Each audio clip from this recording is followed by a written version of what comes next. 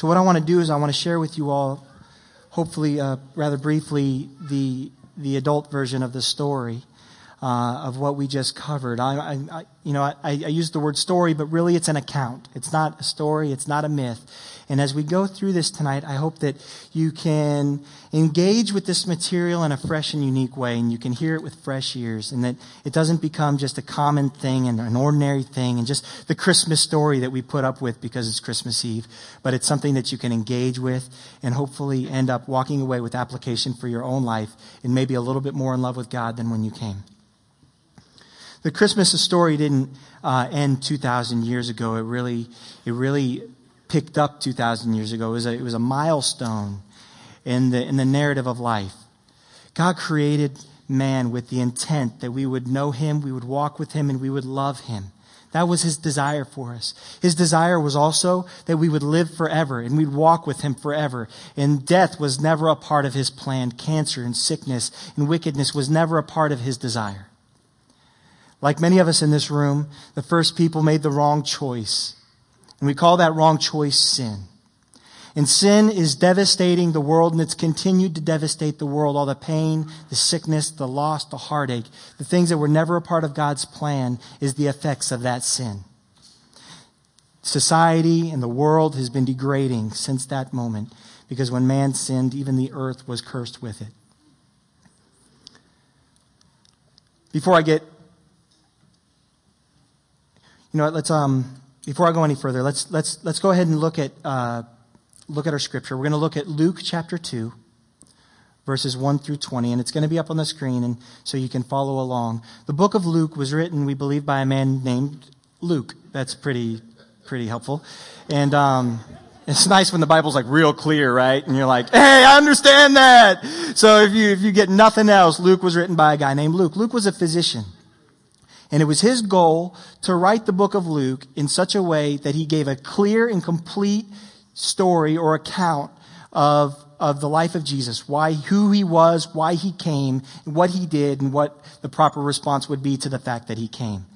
And so what Luke was trying to do is make sure that people understood, and he was writing for people that didn't have a Jewish background and might not have picked up the little nuances that the Jewish writers were picking up on. So let's read this together. Luke chapter 2, not out loud like the Advent. I'll read it and you can read along quietly. Now in those days a decree went out from Caesar Augustus that a census be taken of all the inhabited earth. This was the first census taken while Quirinius was governor of Syria, and everyone was on his way to register for the census, each to his own city. Joseph also went up from Galilee, from the city of Nazareth to Judea, the city of David, which is called Bethlehem, because he was of the house and the family David. Basically, that's just saying, if you've heard of King David, it was promised to him that there was going to be a king that sat on the throne forever, and it was going to come from his line. It was going to be in his ancestry. And so it's important that Joseph is in David's line, and that's why he's going to Bethlehem. That's going to matter in just a few minutes. In order to register along with Mary, who was engaged to him. Mary was with child. While they were there, the days were completed for her to give birth, and she gave birth to her firstborn son, and she wrapped him in cloths and laid him in a manger, because there was no room for him in the inn. In the same region were some shepherds staying out in the fields and keeping watch over their flock by night, and an angel of the Lord suddenly stood before them, and the glory of the Lord shone around them. The shepherds were terribly frightened, but the angel said to them, "Do not be afraid, for behold, I bring good news of great joy, which it will be for all the people. For today, in the city of David, there has been born for you a Savior, who is Christ the Lord. This will be a sign for you. You will find a baby wrapped in cloths, lying in a manger." And suddenly there appeared with an angel a multitude of the heavenly host, praising God and saying, "Glory to God in the highest, and on earth peace among men, with whom he is pleased." When the angel had gone away from them into heaven, these shepherds began to say to each other, "Let's go straight to Bethlehem and see this thing that has happened, which the Lord has made known to us." So they came in a hurry and found their way to Mary and Joseph and the baby he lay in the manger. When they had seen this, they made known the statement which had been told them about the child. They told Joseph and Mary, "Hey, angels just appeared to us, and they told us this, and that's why we're here today, and that's what we're doing here." It says, all who heard this statement wondered at the things which were told to them by the shepherds, but Mary treasured these things in her heart. The shepherds went back, glorifying and praising God for all they had seen and heard and seen, just as had been told them. Jesus, we ask that you would teach us today, that you would instruct us today, that you would inspire us today, encourage us. In Jesus' name, amen. I want to highlight three things today that from this story to help us understand the nature of God and what his plan was and what his plan is for us today. And some practical things we can do to cooperate with that. It had been prophesied, like I said earlier, that the Messiah was going to come through the line of David. And it was going to be born in Bethlehem. Now, the only problem is that doesn't make any sense. Bethlehem was a small town. It was an insignificant town. It was an unimportant town. Why would the Messiah come from there? To make it even worse, Joseph and Mary had no business being in Bethlehem. They had no reason to be there, naturally. But then the Romans decreed that there needed to be this census and they needed to go back to the home of their ancestors. And that's why Joseph and Mary ended up in Bethlehem. So the first point I want to make is this, that God is sovereign in all things. God will use absolutely everything at his disposal to accomplish his will. I mean everything. I mean, God is actually here. I want to thank you for that. I want to coach everybody real quick. At Grace Covenant, sometimes like the kids did a great job. Like I'd ask a question and they're like, yeah, animals, right? And like it'd be weird for us adults to do that. So I'm not asking you to do that. But if you hear something and you agree with it, you can feel free to say amen, right? Or like, hey, that's good. Yeah. Or go ahead and preach, right? If I get really going, and then we can do that. Can we go ahead and practice that? So I'll just say, man, we serve a good God. And then you say, amen. There we go. And then I'm like, come on, we serve a good God. And then we serve a good God. And then we figure out I just got to figure out who we got in here tonight. So, all right. So we get Reggie up here. We could start having some church. No, it's great. So feel free to say amen. It'll help me because I'll know that you're with me. I remember the first time I said amen, I was terrified. I was sitting next to some people who never spoke in church. And Pastor Brett gave an exhortation similar to the one I just gave. And I remember being like, amen! And I was like, whew. My heart was beating so fast. And I was like, wow, that was exhilarating. And, I got kind of hooked on it. But I learned quickly that you have to pay attention to what's being said. Cause every once in a while the pastor will bait you. And he'll say something not true. And you're like, hey, come on! And he's like, and that's not true. And man, that's embarrassing. So just, don't get carried away. Just keep up with me. Pay attention and we'll do this together. We'll work it out, right?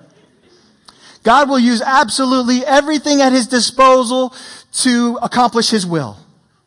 And I mean everything. And this is where it gets careful with the amens because it's the good stuff and the bad stuff that God will use to move us and to accomplish his will. Do you mean that God will use bad things to accomplish his will? Yes. And I know it sounds trite and I know it sounds religious and hyper spiritual, but God's greater good is beyond what we can understand sometimes at that moment. Some of the sweetest times in life and some of the sweetest and most important and significant things that happen in our life happen in the darkest times, don't they? A tree throws its roots down into the dirt when in a time of drought. And what happens as a result of that, when the water does come, it's got more nutrients and more minerals to bear greater fruit when the water does come. And our life is very much the same way. God deals with us very much in the same manner. God will use absolutely everything at his disposal to accomplish his will. This is the confusing thing about the sovereignty of God because we don't always feel it. It's a lot like air. Right? It's everywhere. God's sovereignty is everywhere. It's on everything. It's in everything. It's through everything. That we don't know how to recognize it sometimes.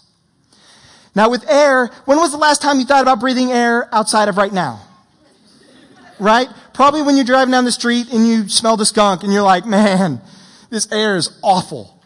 Right? Or the garbage is stinking and you're like, man, that's awful. What, y'all's garbage doesn't stink? People are like, nah. When the garbage stinks, you're like, man, this air is gross. This air is bad. And that makes you aware of it. Our life and the way God's sovereignty works is very much the same way. We don't even understand God's moving or doing something until we don't like it.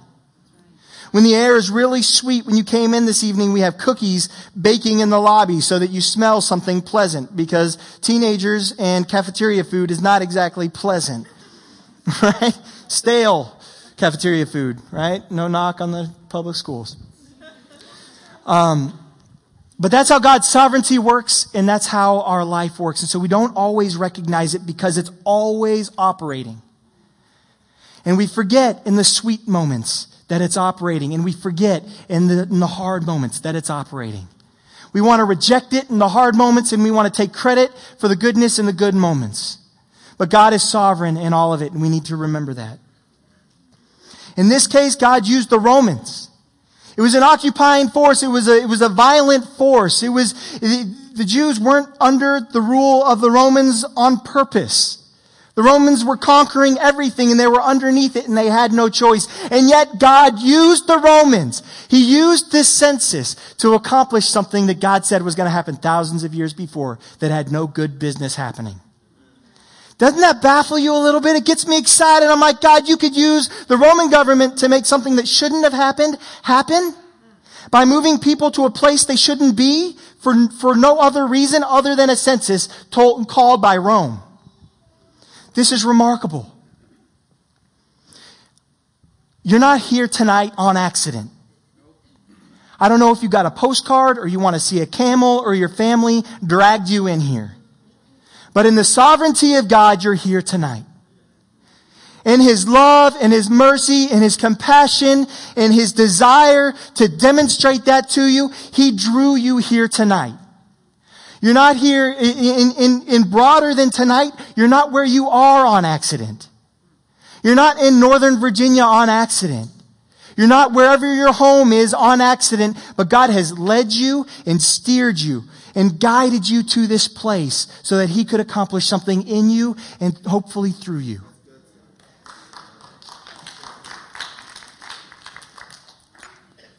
The second observation I want us to make tonight is that God births things in places that we overlook and we don't see the value in.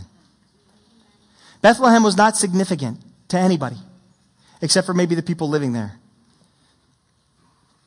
What a humble birthplace for Jesus to be in. His birth was virtually unannounced at that spot, if you were looking at this level. But what a lot of people missed was that a star was taking its place up in the heavens, also fulfilling a prophecy that was made thousands of years ago. This star was seen by the Magi. You know the story, we three kings of Orient are, right? The reason that, yeah, come on. No, we want them to stay. Maybe come back even. The song is about these astronomers who were watching the sky, and they had heard this prophecy, and they had heard that the star was going to align a certain way to announce the birth of a king. And everybody missed it but these guys. It actually took them several years to get there because they were so far away. And so when you see the wise men standing there with baby Jesus, that nativity is lying. I'm just kidding. It's not that serious. Forget, some of y'all don't know me, and I like to play. But Jesus was born in a place, a promise was brought to fulfillment in a place that nobody would have expected it to be. That there was no business in it happening there. But immediately, some things were put in motion. And the angels went out and announced it to the shepherds. Now, shepherds are, again, another group of people who are insignificant in the culture.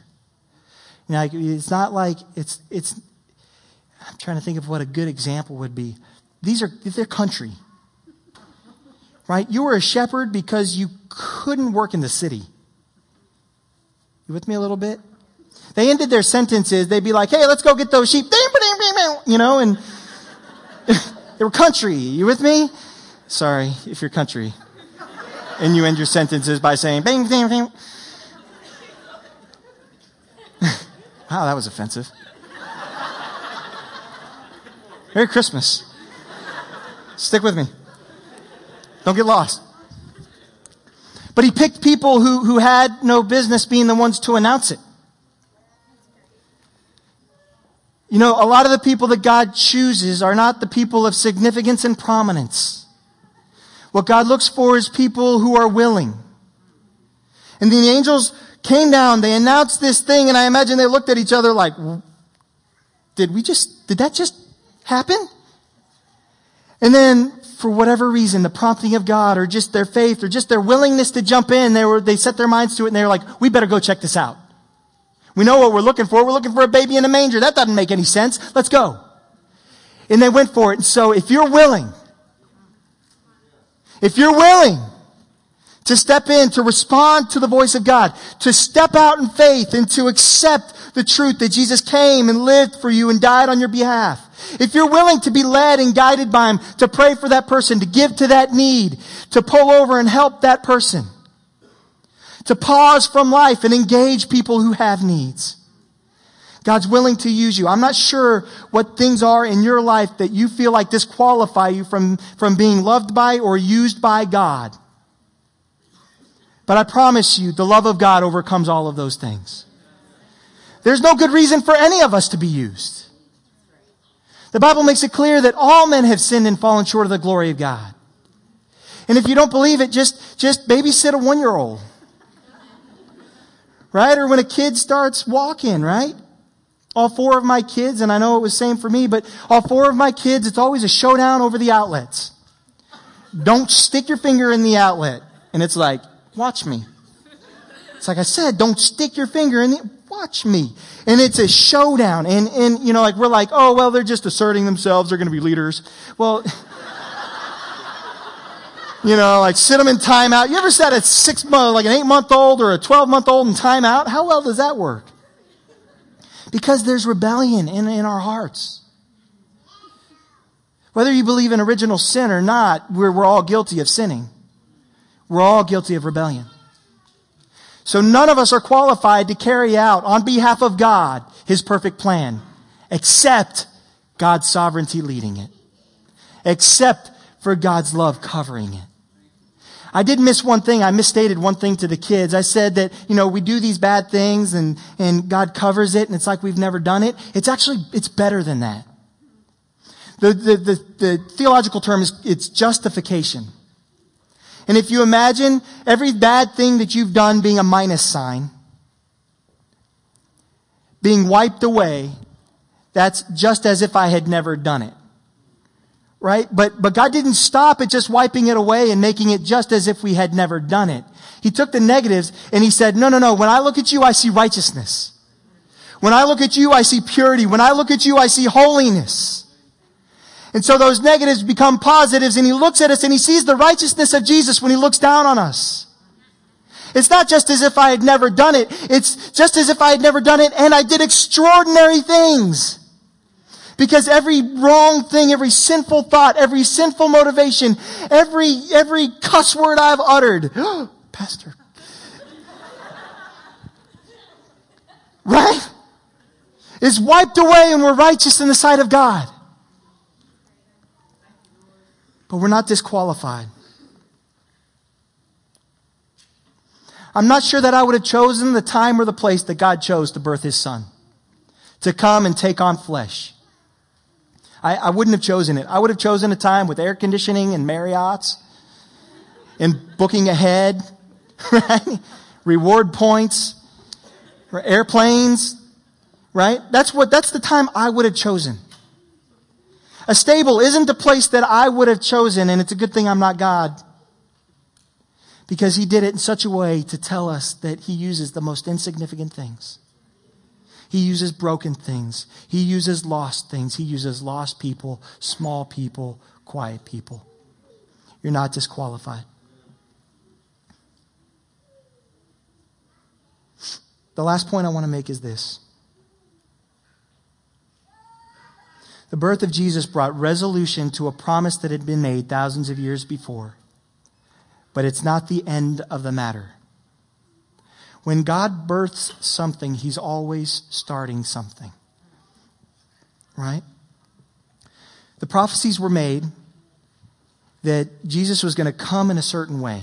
He was going to come in a certain city. He was going to be born of a virgin. I shared this a couple weeks ago, but some statisticians figured out that the likelihood of Jesus fulfilling all the prophecies that were made about him is the equivalent of covering the state of Texas in silver dollars and 3 feet deep, painting one of them red and sending somebody out blindfolded to go pick out the red one. It's not possible. So that's what Jesus fulfilled when he was born in Bethlehem of a virgin and satisfied other requirements through his life, not just with the birth, but in the things that he did, healing people, and then the way he died as well, and the resurrection.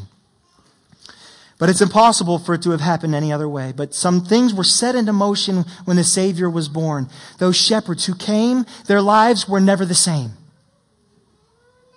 Their lives were never the same. And they were in that moment, and they went and they were like, Mary, Joseph, this is going to sound nuts. We were out in the field. We see your babies in the manger. This is what we heard. They said that it's this way. Can you bear with us? And Mary had an idea, and Joseph also had an idea, because they had already been told this by other angels. And Joseph's wife was pregnant, not by him, and she was a virgin.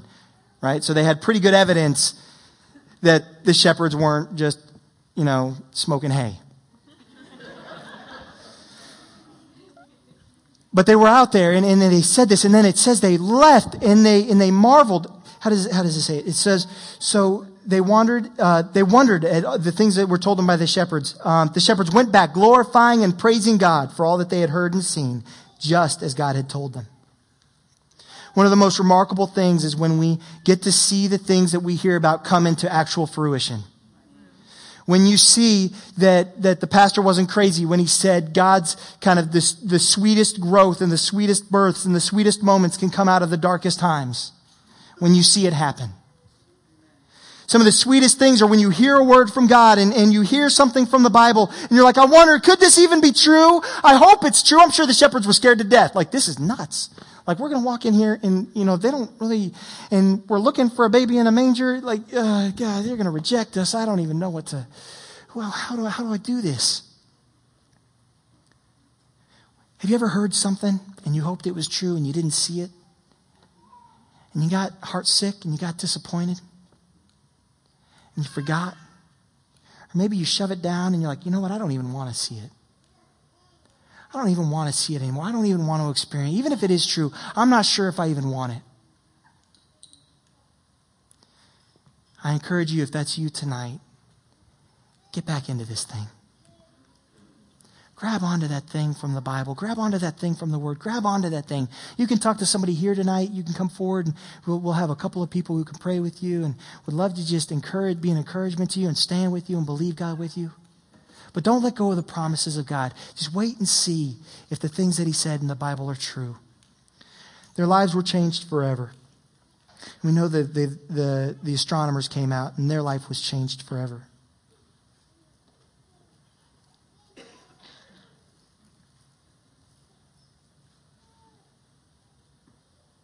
God's hope in coming in that insignificant place, in that insignificant time, through insignificant people, being confirmed through insignificant people.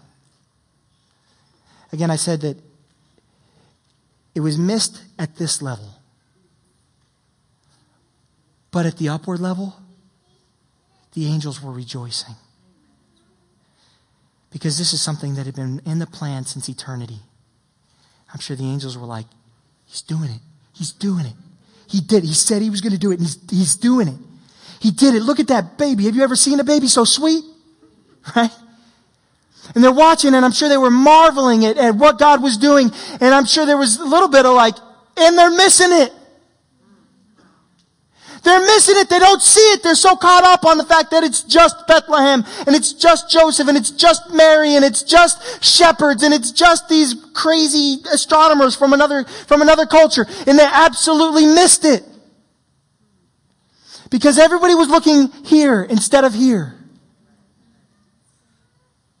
When God came down in Jesus, his goal was to birth something that was here and here at the same time. And he's inviting us into that today.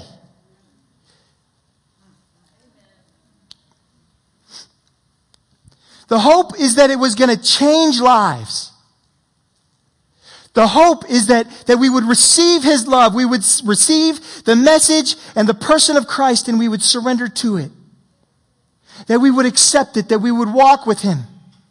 We would study. You know, the sovereignty of God is so amazing that He lets us reject Him. He lets us be angry at Him. He lets us hate Him even. Because He's a big God and He can handle it. He leaves us these breadcrumbs of hope. And He leaves us breadcrumbs of truth and breadcrumbs of prophecies fulfilled and breadcrumbs of hope and longing being fulfilled. He gives us these breadcrumbs of love and experience and that smile by that stranger and the high five and the handshake to say, hey, I'm here if you're looking for me. And the encouragement to all of us tonight, the encouragement for everybody in this room tonight, that if you've been looking for Jesus and you're here just because, but you've been looking for Him and you've been hoping that it's true, I'm here to tell you that it's true. We can talk through the questions, we can talk through the doubts, we can engage at that level. I would love nothing more than to have a Bible study of people that aren't quite sure. That'd be the most remarkable thing probably I've ever done in my life. So if you're not quite sure, you can shake my hand outside. And you know what? We look at the camel. I'm so excited about the camel. You can shake my hand and you can say, hey, Pastor, I heard what you said. I'm not quite sure. Let's get coffee. And I would love nothing more than that. Pastor, I heard what you said, but I'm hurt. I'm heart sick. I heard what you said, but I'm angry.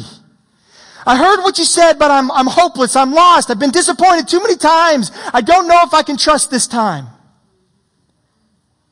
I want to encourage you that God brought you here to let you know that He loves you. And He came down. He gave up all His divine right to take the form of a baby and be led by people and trained by people. And a terrible irony, the same people who made it possible for Jesus to fulfill all of those prophecies, the Romans, they were the same people who killed Him. Also to fulfill prophecies made. God will use the good.